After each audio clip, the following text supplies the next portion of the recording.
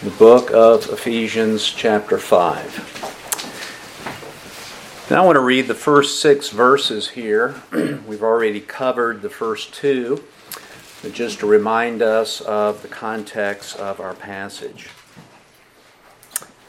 It says in Ephesians 5 and verse 1, "Therefore be imitators of God as beloved children, and walk in love, just as Christ also loved you and gave himself up for us, an offering and a sacrifice to God as a fragrant aroma. But immorality or any impurity or greed must not even be named among you, as is proper among saints. And there must be no filthiness and silly talk or coarse jesting, which are not fitting, but rather giving of thanks. For this you know with certainty, that no immoral or impure person or covetous man who is an idolater has an inheritance in the kingdom of Christ and God. Let no man deceive you with empty words, for because of these things the wrath of God comes upon the sons of disobedience." In October of 2013, a man wrote an article concerning diagnostics of why there are so few young preachers today in the pipeline coming up through our Christian colleges and churches. I won't read the whole article, but I do find it significant that he introduces this article with this statistic. There are now more full-time senior pastors who are over the age of 65 than under the age of 40. There are more full-time senior pastors who are over the age of 65. I'm not there. Than those under the age of 40. That's pretty significant, isn't it? And he goes on and he tries to give, at least from his perspective, some of the reasons why these things have occurred. In a previous article, he did mention a financial obstacle, and that was of student loan debt. And that's true even in Christian colleges. Christian colleges, maybe in light of a public university, are very cheap, but they're still very, very expensive. And you as parents who have sent students off to Christian colleges know that it does take a significant amount of sacrifice to send your children to a Christian college. But the second thing that he mentions here, he says, is perhaps the more serious issue. And he says young people are not entering the ministry because they have guilty consciences. He goes on and gives some further insight in that, but I want to read to you this paragraph that he did write. He says, "It has been my privilege, in addition to pastoring my church, to serve on the boards of 3 different Christian ministries. Recently, the director of one of these ministries shared with me an application he received from a ministerial student. The application included questions regarding character and morals. One of the questions was this: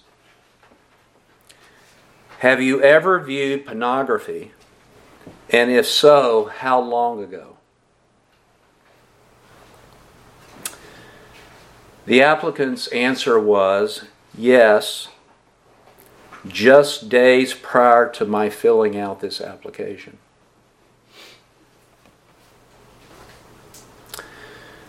The writer says, I suppose I should have at least been encouraged by the young man's honesty. It'd been real easy not to answer that, right? But the director of this ministry informed me that the overwhelming majority of the applicants confess to recent and even habitual viewing of pornography.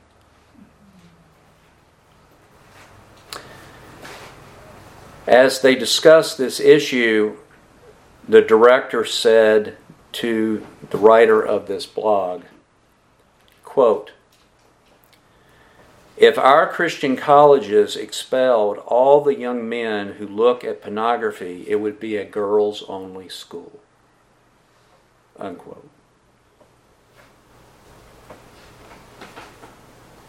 Is that shocking to you?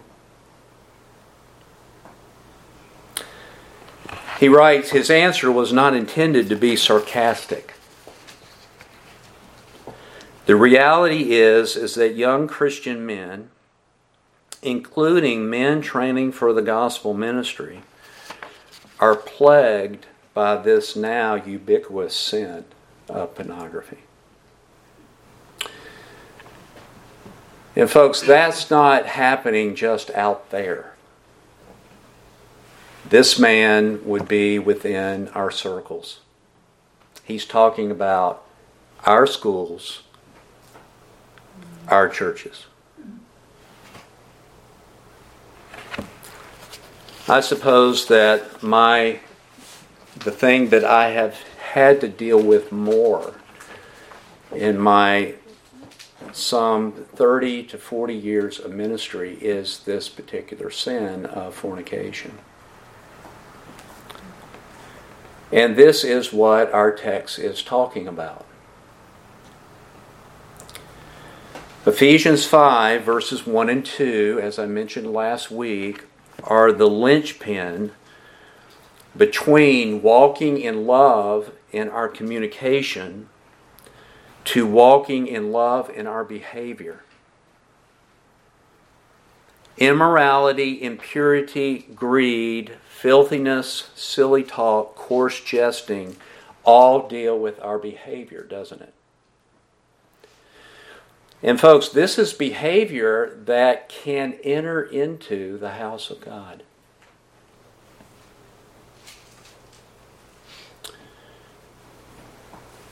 In John chapter 13, verses 34 and 35, as we mentioned last week, Jesus spoke this to his people. A new commandment I give to you, that you love one another even as I have loved you, that you also love one another. By this, men will know that you are my disciples if you have love for who? One another. Immorality, impurity, greed, filthiness, silly talk, coarse jesting are unloving. I think it's very simple for us to pull this out of the text, right? It's unloving. Now, the world considers it loving. The world considers the breaking of the commandment to not commit fornication. The wording in the Old Testament is adultery. The world considers that foolishness. And folks, many of our churches, and I'm talking very broadly here, many of our churches today are growing more and more accommodating to this sin. And of course, if you think about it, you can see the pressures, right? If that sin's going on in the church and you try to shepherd it, you try to deal with it, and the person doesn't want to be dealt with, they may what? They may leave, and does that impact the church? Well, sure, it does impact the church. A lot of pressure in this area. Folks, the Bible's pretty clear about this. Would you say that? Christians, having been loved by the Lord, are to love as He loved. He gave no coarse jesting. He had no silly talk. He had no greed or covetousness. He definitely had no impurity or fornication in any aspect of his life. Would you agree with that? And neither are we.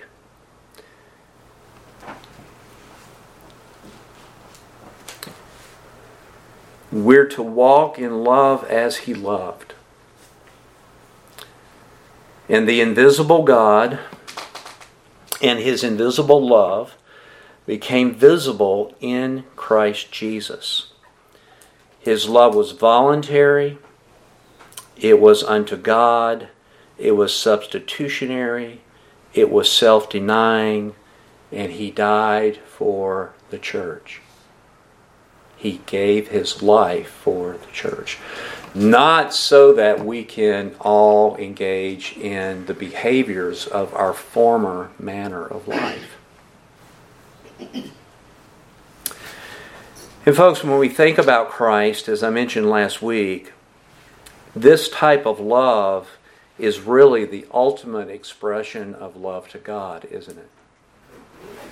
And it is the ultimate expression of love to my fellow man. I hope that you would not say in your heart that for me to commit fornication with another woman or another man is the expression of my loving them. But the world says it is. Does everybody see what we're talking about here? This is the culture in which we're living. And folks, the culture presses into our homes and into our churches. What we're seeing here is that this type of walk is a fragrant aroma, verse 2, to God. This is true worship. This is true love. And God approves and accepts this type of sacrifice. Now, folks, when you hear the word sacrifice, you should be hearing the word death. You should be hearing the word painful. This is His type of love. And folks, if what I've described to you is true worship and true love, then that means there is a false type of worship and a false type of love. The worship and love of fallen man is the fruit of the flesh. Our communication, the way we think in our hearts, and our behavior, if it is reflecting the flesh, it is not of God. Now, the reason why I put thought into the passage is because of many passages, but I'll quote just one. Because all of our sin originates in our heart and in our mind. And you know this passage. Jesus said, Matthew 5, "You have heard that it was said, 'You shall not commit adultery.' But I say to you that everyone who looks at a woman with lust for her has," you know how it ends? "Has already committed adultery with her." Where? In his heart.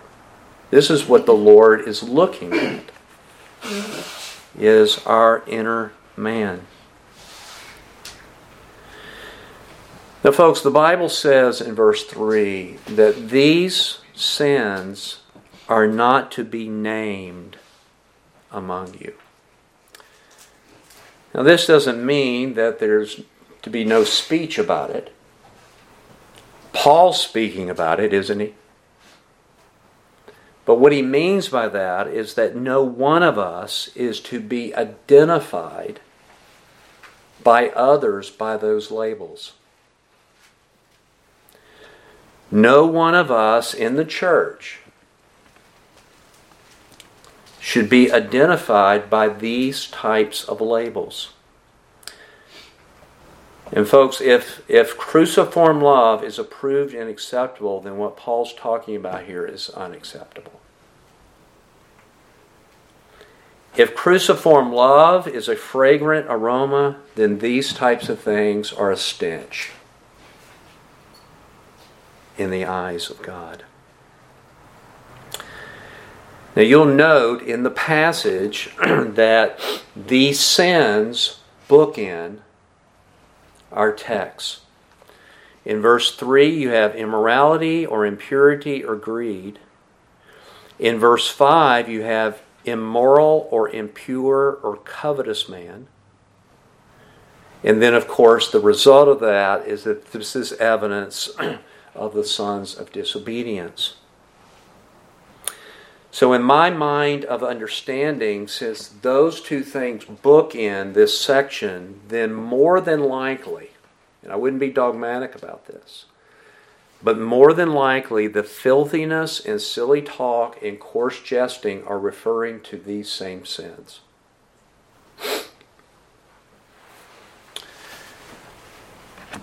And folks, the gravity of this is that if a person is characterized by these behaviors, they have no inheritance in the kingdom of Christ and God. You'll see that here in verse 5. This you know with certainty. Do you know this with certainty? That no immoral or impure person or covetous man who is an idolater has an inheritance in the kingdom of Christ. And the way I take that is, I take that to mean presently. In other words, we have been translated from the kingdom of darkness into the kingdom of His dear Son. So I take the phrase kingdom of Christ to mean presently. And then the kingdom of God I take to mean the future kingdom. When in 1 Corinthians 15, Christ, having gotten the kingdom, delivers the kingdom to God. So that God, the Father, He may be all in what? All in all. Does everybody see what I'm saying there? Now, of course, it can refer to the same thing, because Christ is God, isn't He? Okay. But I do think that there is a distinction here. Not only do people who are characterized, I didn't say identified, I said characterized by these behaviors have no inheritance in the kingdom of Christ and of God, but they are under the wrath of God. And you'll see that in verse 6. Let no one deceive you with empty words, for because of these things, what things? Immorality, impurity, covetousness, or greed. Because of these things, the wrath of God comes upon the sons of who? Of disobedience. They are under the wrath of God, and God calls them not children of light, but sons of disobedience.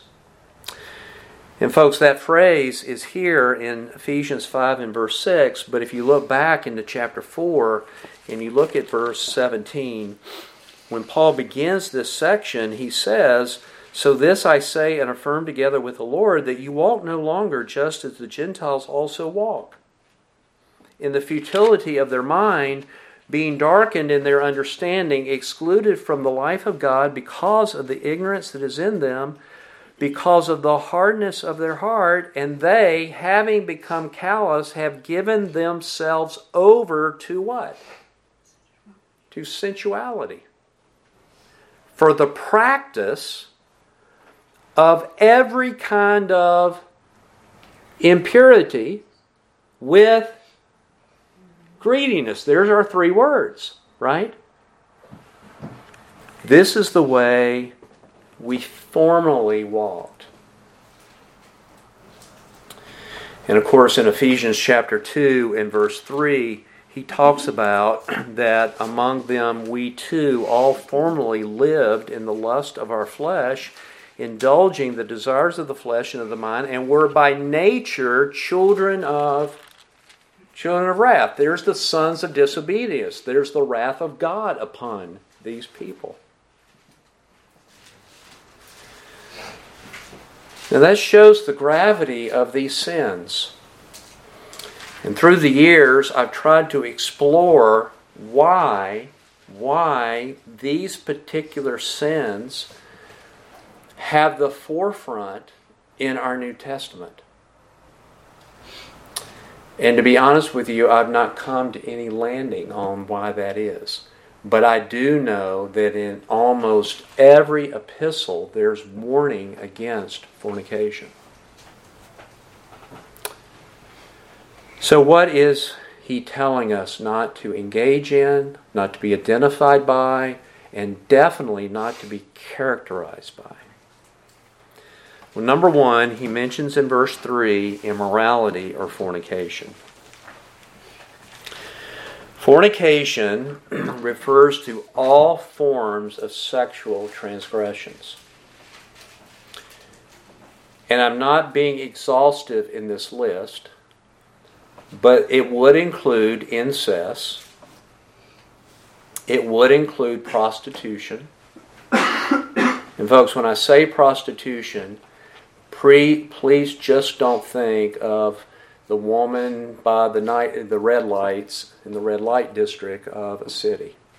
A prostitute is someone who uses her body for gain. And it doesn't always have to be money involved with that. Incest, prostitution, pornography. That includes photography, pictures. It includes video. It includes written pornography. Are there books, written pornography?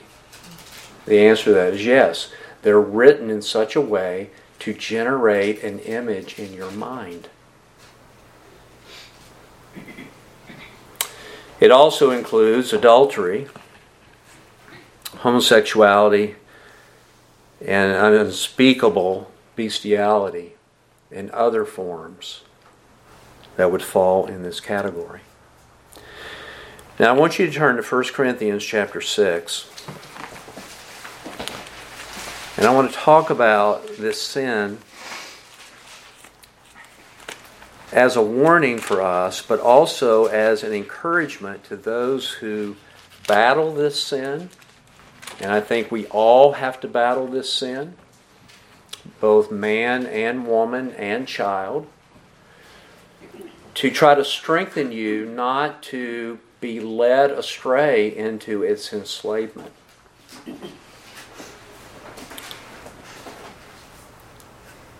There is a rising sentiment in our culture that says something along these lines. And I'm using this word on purpose. Okay, I'm not trying to be offensive. Sex is a natural part of human life. So I'm just going to look at it like an appetite. Like you would have an appetite for food. Does everybody know what it means to have an appetite for food? Okay. Someone may ask you after the service, what would you like to eat? Okay. If you're starving to death, you say anything.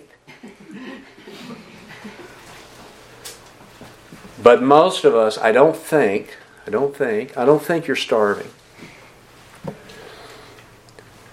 But if someone asks you, what would you like to eat? You think through, and I don't know how you do this, maybe you register with your taste buds, and you say to yourself, well, I'd like to have fish today.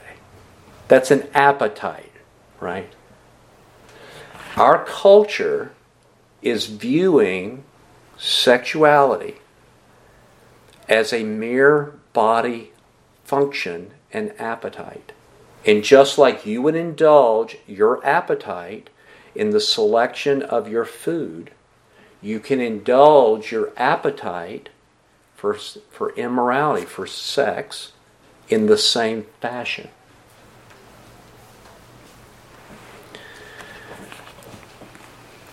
It's evident in our culture by the number of young people living together prior to marriage.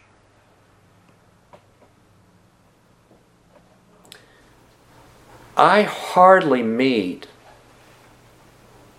a young person, and I'm speaking outside the church, I hardly meet a young person who isn't living with someone.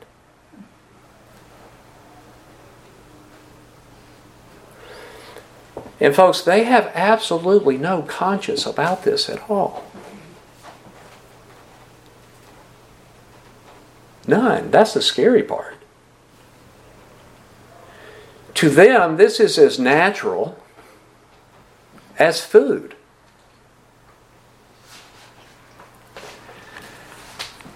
Well, brethren, this type of attitude is not foreign to our New Testament. Aren't you thankful the Bible has answers to all this?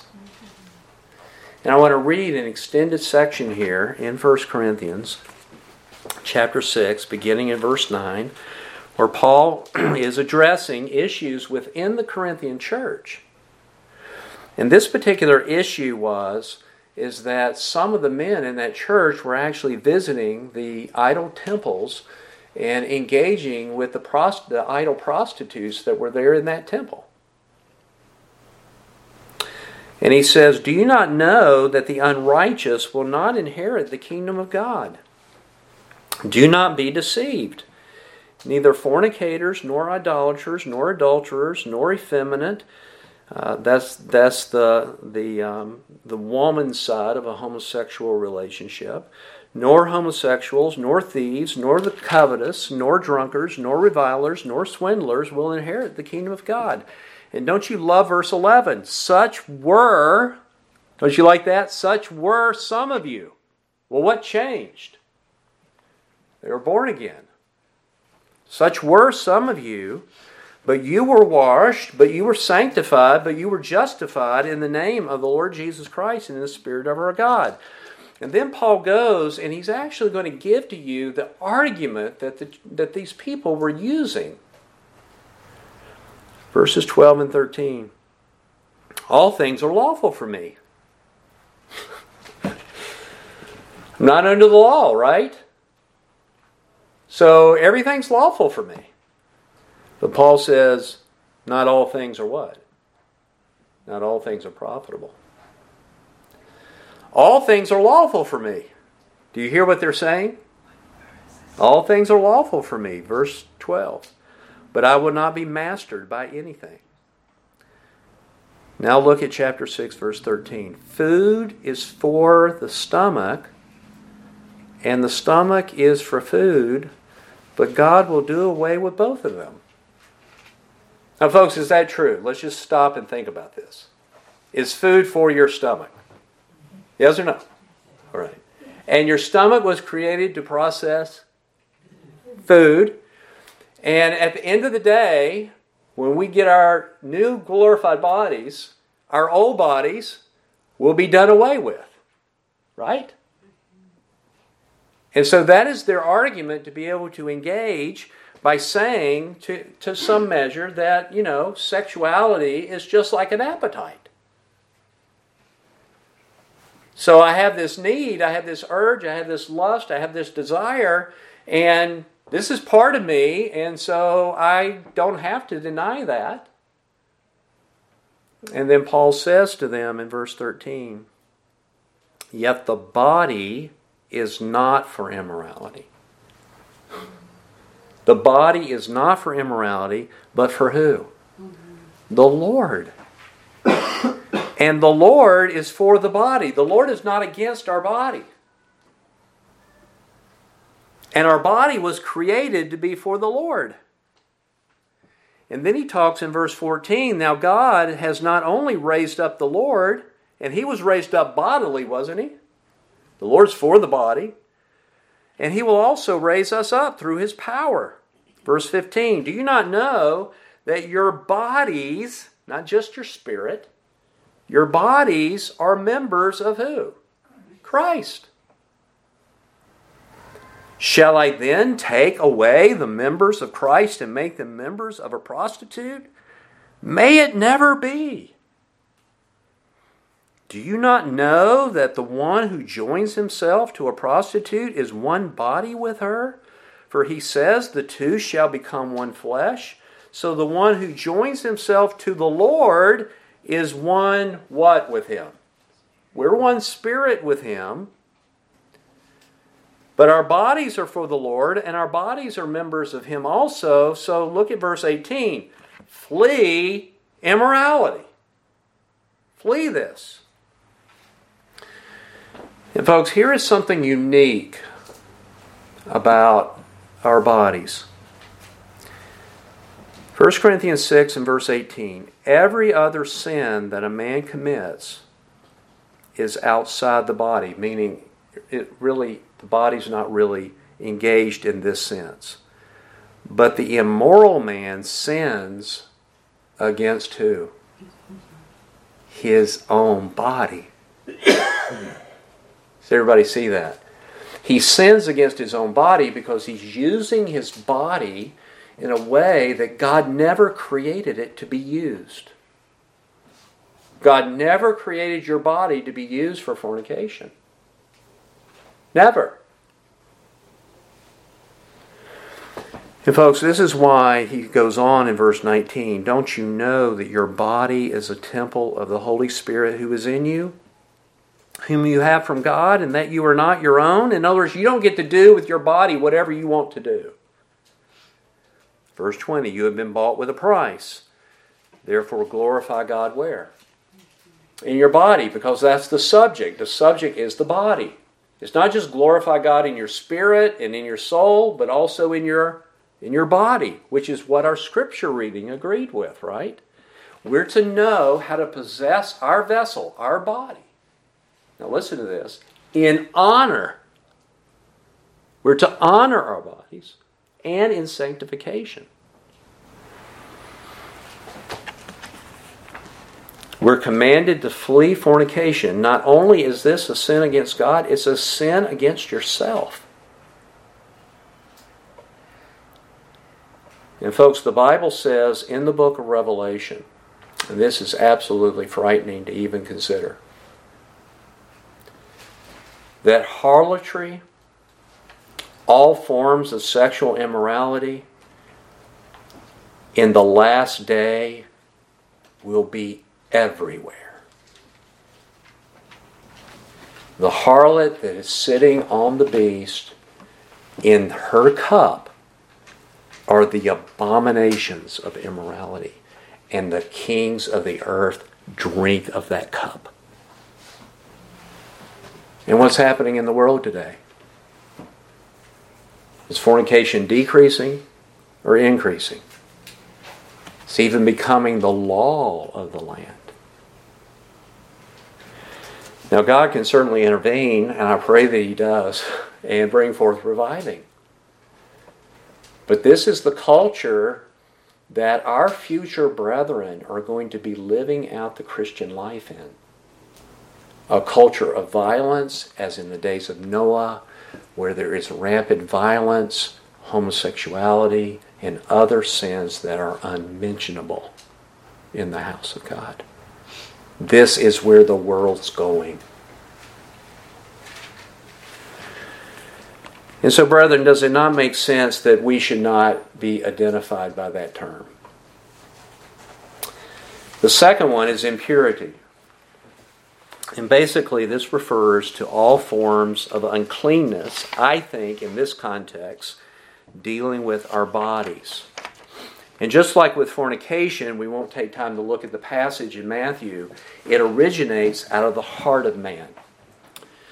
And we read in our scripture reading in 1 Thessalonians chapter 4 and verse 7 that God has not called us, meaning called us to salvation, for the purpose of impurity,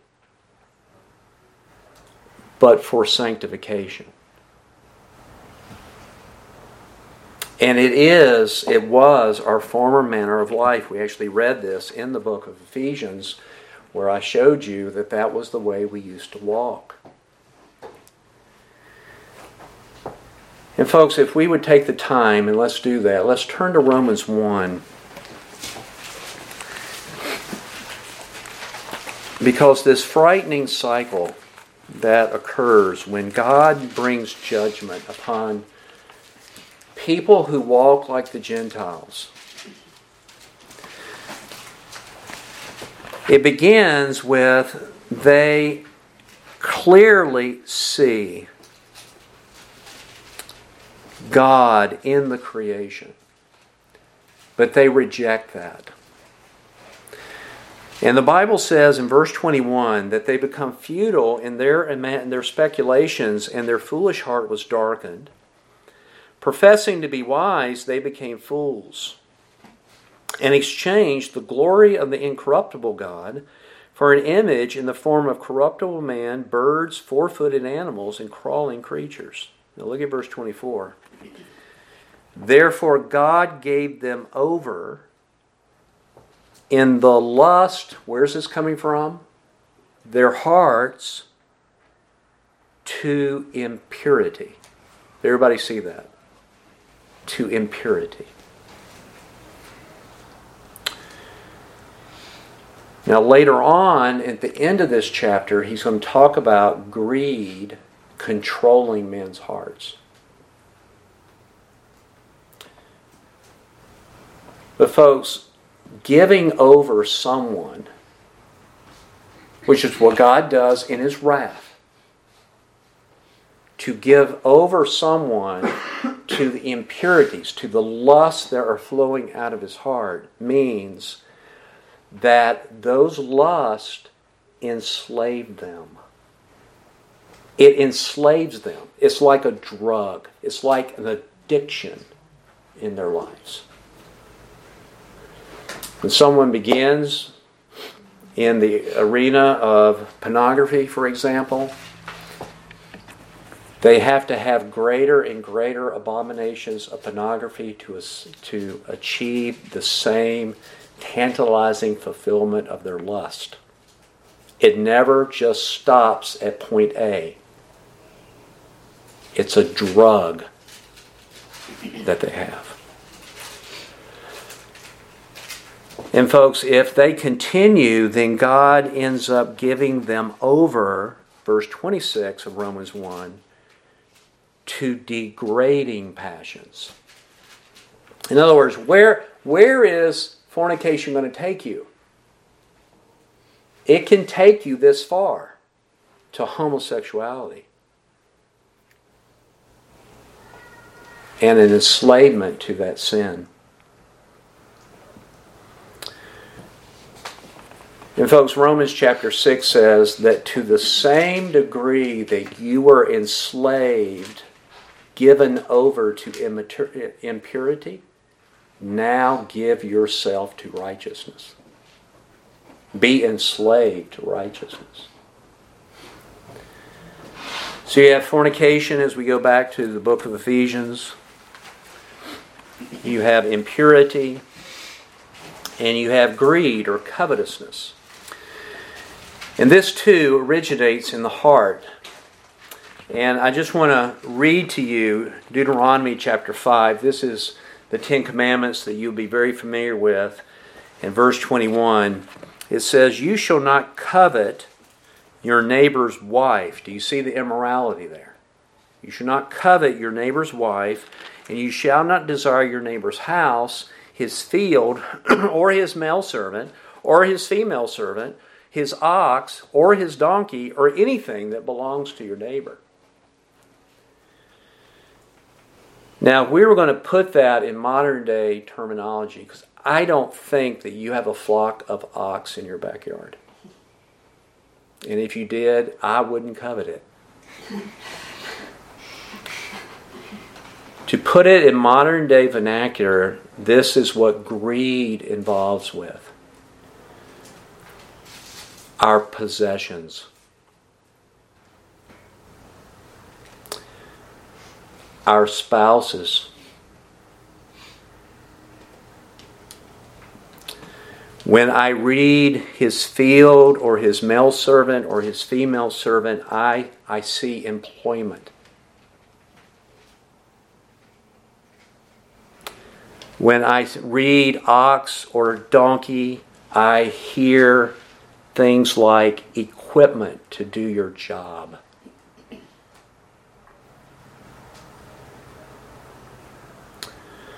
These are things that greed controls the heart of the unregenerate.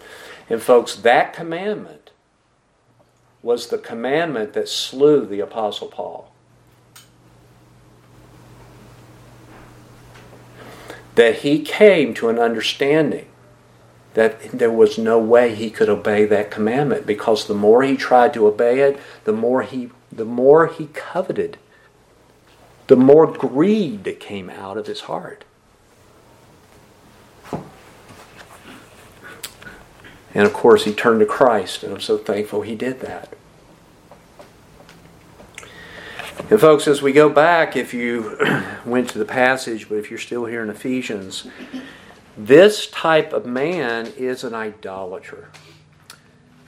One of our children always says, please pray that for all the idolaters, that they wouldn't be idolaters. And I say amen to that, don't you? This is idolatry.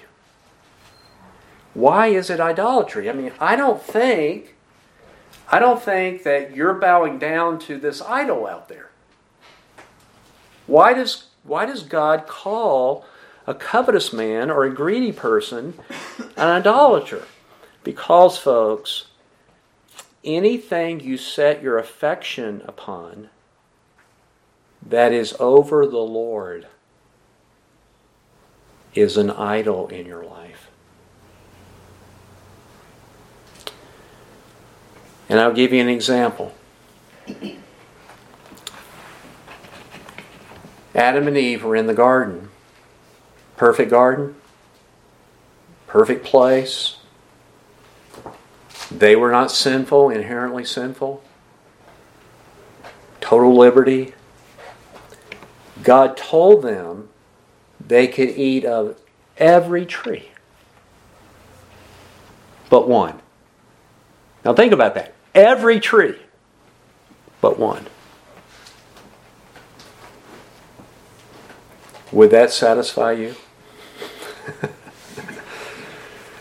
Or in the back of your mind will you be saying, I wonder what that tree tastes like? So what happened? Well, folks, there was all kinds of sins that were involved in this.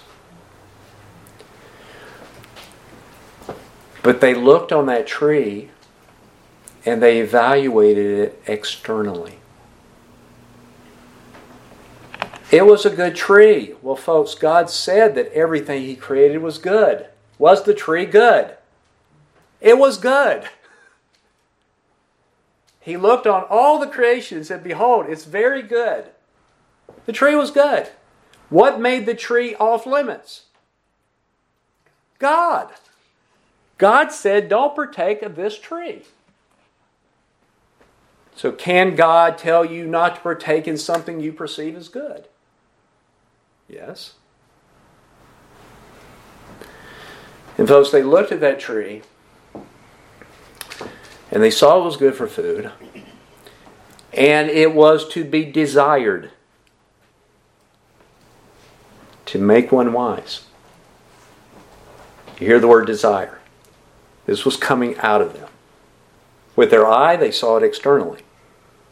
It triggered something. And they took the fruit of that tree. We don't know if it was an apple. Okay, so you can still eat apples at the grocery store. Okay.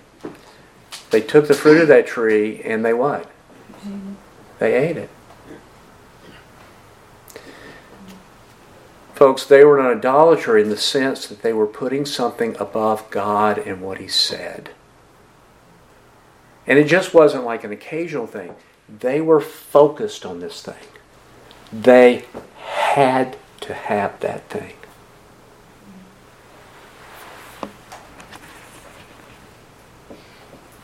And folks, it became enslaving for them, and all of mankind fell because of that. And you and I have to deal with that. Then there's filthiness of speech. Our translation says filthiness, silly speech, coarse speech. All of these Greek terms are only used here in our New Testament, so it's very difficult to try to get exactly the definition of these terms. But again, I do think we can walk away with this. These are sins reflected in our speech.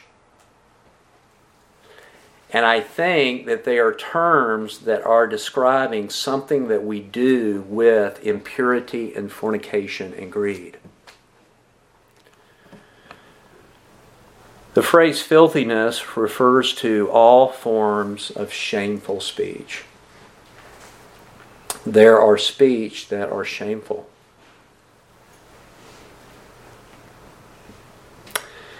This would be the opposite of wholesome speech that we've already talked about. Then there's silly speech. This doesn't mean that you can't tell a joke. Knock, knock. Who's there? What is this talking about? It's jesting about sin. And folks, this is what Hollywood does. They're called comedians. There are Christian comedians who do this. They take holy things and make a joke out of it. Then there's coarse speech. This is risque, off-color type of speech. And what's being done here is that someone will say something, and you will take what they say and you will twist it to make it evil. You're turning an innocent phrase and you're turning it towards sin. And in this case, I do think it has to do with sins of immorality. Hollywood does do this, do they not? And folks, these things are not to be named among us. Now, do Christians sin in these areas? You know the answer to that is yes. We all have to deal with the lust of our own heart to whatever measure and to whatever degree. But we have to deal with it, don't we? We don't entertain it. We don't try to justify it from the Scripture. We don't try to say, well, all things are lawful. We don't do that. We don't say, well, I'm under grace. I'm not under the law. You're just trying to stifle my happiness. We've got to deal with this. This is not to be named among the saints. Why? It is not fitting. Verse 3. It is not fitting. Verse 4. And folks, Paul was very zealous about this. We don't have time to turn there. But in 2 Corinthians chapter 12 and verse 21, Paul wrote this at the end of this book. I'm afraid. Did Paul have fears? I'm afraid that when I come again, my God may humiliate me before you. That's an interesting phrase. And I may mourn over many of those who have sinned in the past and not repented of their impurity, their immorality, and sensuality, now hear this, which they are practicing.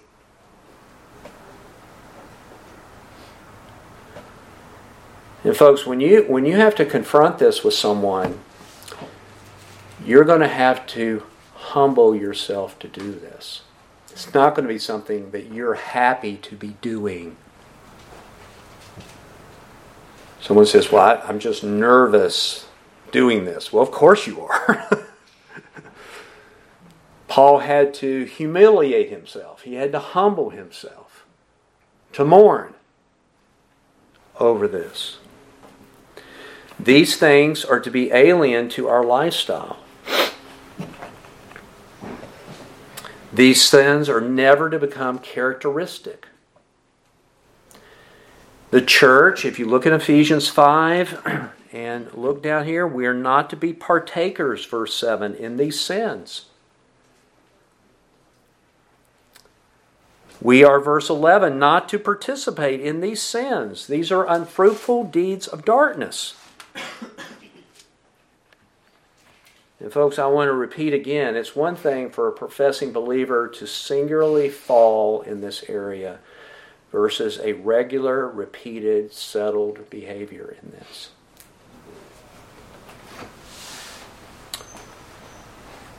And folks, this is very sober in the day in which we live in. If we'd been living in the 1940s or 50s, people would say, of course. You're not to be an adulterer. These sins were shameful back then. Now they're celebrated as if some badge of honor that you get to do this. Now, folks, thankfully, there is a little nugget in here that doesn't allow us to end on a downer. What is the distinctive mark of walking in cruciform love? And that mark is given to us in verse 4. But rather, instead of filthiness and silly talk and coarse jesting and these other sins, but rather, this is what we want to hear with our mouths, giving of what? Giving of thanks. Now, folks, again, isn't it self-evident that if I'm giving thanks, I'm probably not walking in greed? And if I'm giving thanks, I'm probably not walking in covetousness? Because I'm what? I'm thankful. And some of you have come to me and you have bemoaned, you have mourned in your spirit over the lack of thankfulness of people in our nation.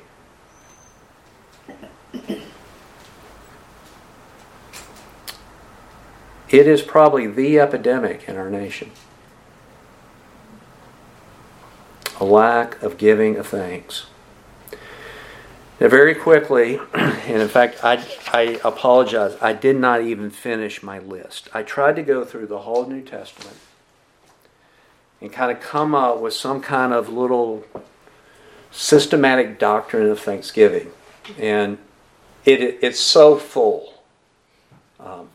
Years ago, my wife read a monograph by a man who did a dissertation, then he put it in a book on gratitude in the Bible.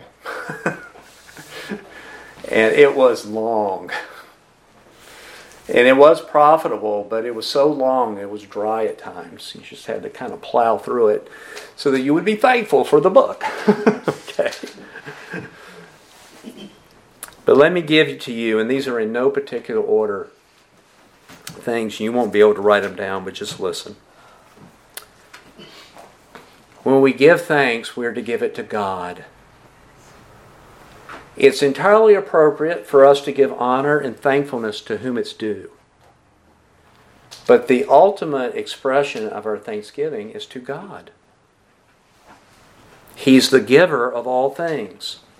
The foundation of our gratitude is our faith. And even when we are watchful in prayer, that means we are alert to our particular walk and needs before the Lord. Even when we're watchful in prayer, it says we are to abound in the giving of thanks.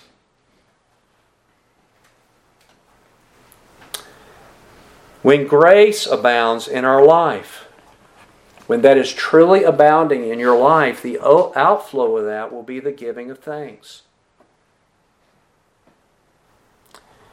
When we are anxious or have care over anything in our lives, we are, with prayer and supplication, to make our requests be made known unto God with thanksgiving. So even when we're anxious and have care and are burdened down, and even when we pray, we're to be giving of thanks. And I do think I need to kind of just give a footnote here. You're not necessarily thanking God for the care and the anxiety. You're thanking God for what He's going to do in the midst of this. The grace He's going to give to you, the answer to prayer He's going to give to you, the looking to Him in all these things, or maybe even the removal of that anxiety and that care. Surely we can be thankful for that, can't we? You could even be thankful for the outcome of this in your own life. 1 Timothy says that in church, prayer, request, and the giving of thanks are to be given for all men. All men. We're to be giving thanks when we have the Lord's table. We're to be giving thanks when we receive healing. We're to be giving thanks when we have answered prayer. We're to even be giving thanks when we arrive at our destination. When Paul arrived and he's just outside the outskirts of Rome, he gives thanks to God for God strengthening him and bringing him to that destination. In multiple passages, we're to be giving thanks for the church of God. We're to give thanks for people who have risked their life for the gospel's sake. We're to be giving thanks when God supplies our need. We're to be giving thanks when on our salvation. In fact, 1 Thessalonians chapter 5 and verse 18 just says this: "In everything give thanks, for this is the will of God for you in Christ Jesus." It is the distinctive mark of a heart that is filled with the Holy Spirit.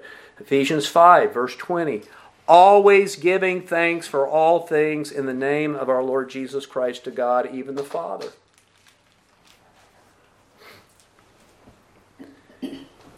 And folks, do you know where thanksgiving is used the most? Before you eat. There are more instances in our New Testament of the giving of thanks before you eat than perhaps any of the other ones that I just gave to you.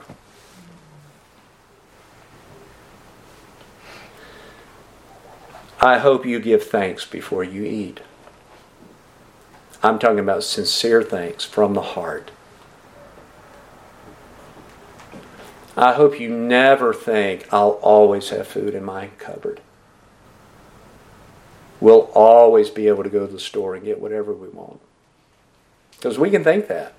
Say, "Well, what do you want to eat?" "Well, we don't have this in the house." "Well, we'll just stop at the store and get it." Isn't that a gift from God that you can do that? We ought to give thanks for it. Because if we don't, He might take it away.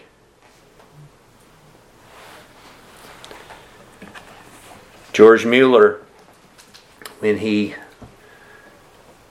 ran that orphanage, and he did it for the glory of God, and he would never make his needs known. And there are some believers who don't do that, and then there are other believers that think it's scriptural to make their needs known. Frankly, both are fine. Okay, but George Mueller would not make his needs known. And they were completely out of food, out of money, everything. They were destitute. You know what George Mueller did? He had all the orphans come and sit around the table. There's no food. And he bowed his head and gave God thanks. Now, this doesn't happen all the time, but as he ended that prayer, there was a knock on the door and there was a person with food. And we say, "Wow, that's really great." Well, it doesn't always happen like that. Sometimes He gives you the grace to go without. That's still God answering your prayer that you can be thankful for. Folks, this is to be what we're to be identified by. People should be able to say of you as a Christian, you are characterized by a spirit of thanksgiving to God. And that thanksgiving flows out of a heart of cruciform love to the one who saved us and redeemed us, who gave his life for us. And being thankful is a battle. If I were to list all the things that could rob you of your gratitude, the ocean could not contain them. But it is a spirit that I have come to value more and more and more. That those times when my heart is filled with His Spirit, giving thanks for all things in the name of our Lord Jesus Christ, I have really come to relish that as a treasure from God. Because your newspaper isn't going to be thankful. And your social media is not going to be thankful. And looking at the reviews on all the products, you hear mostly negative reviews. But may we be characterized by that gratitude in our own heart. Our Father, thank you.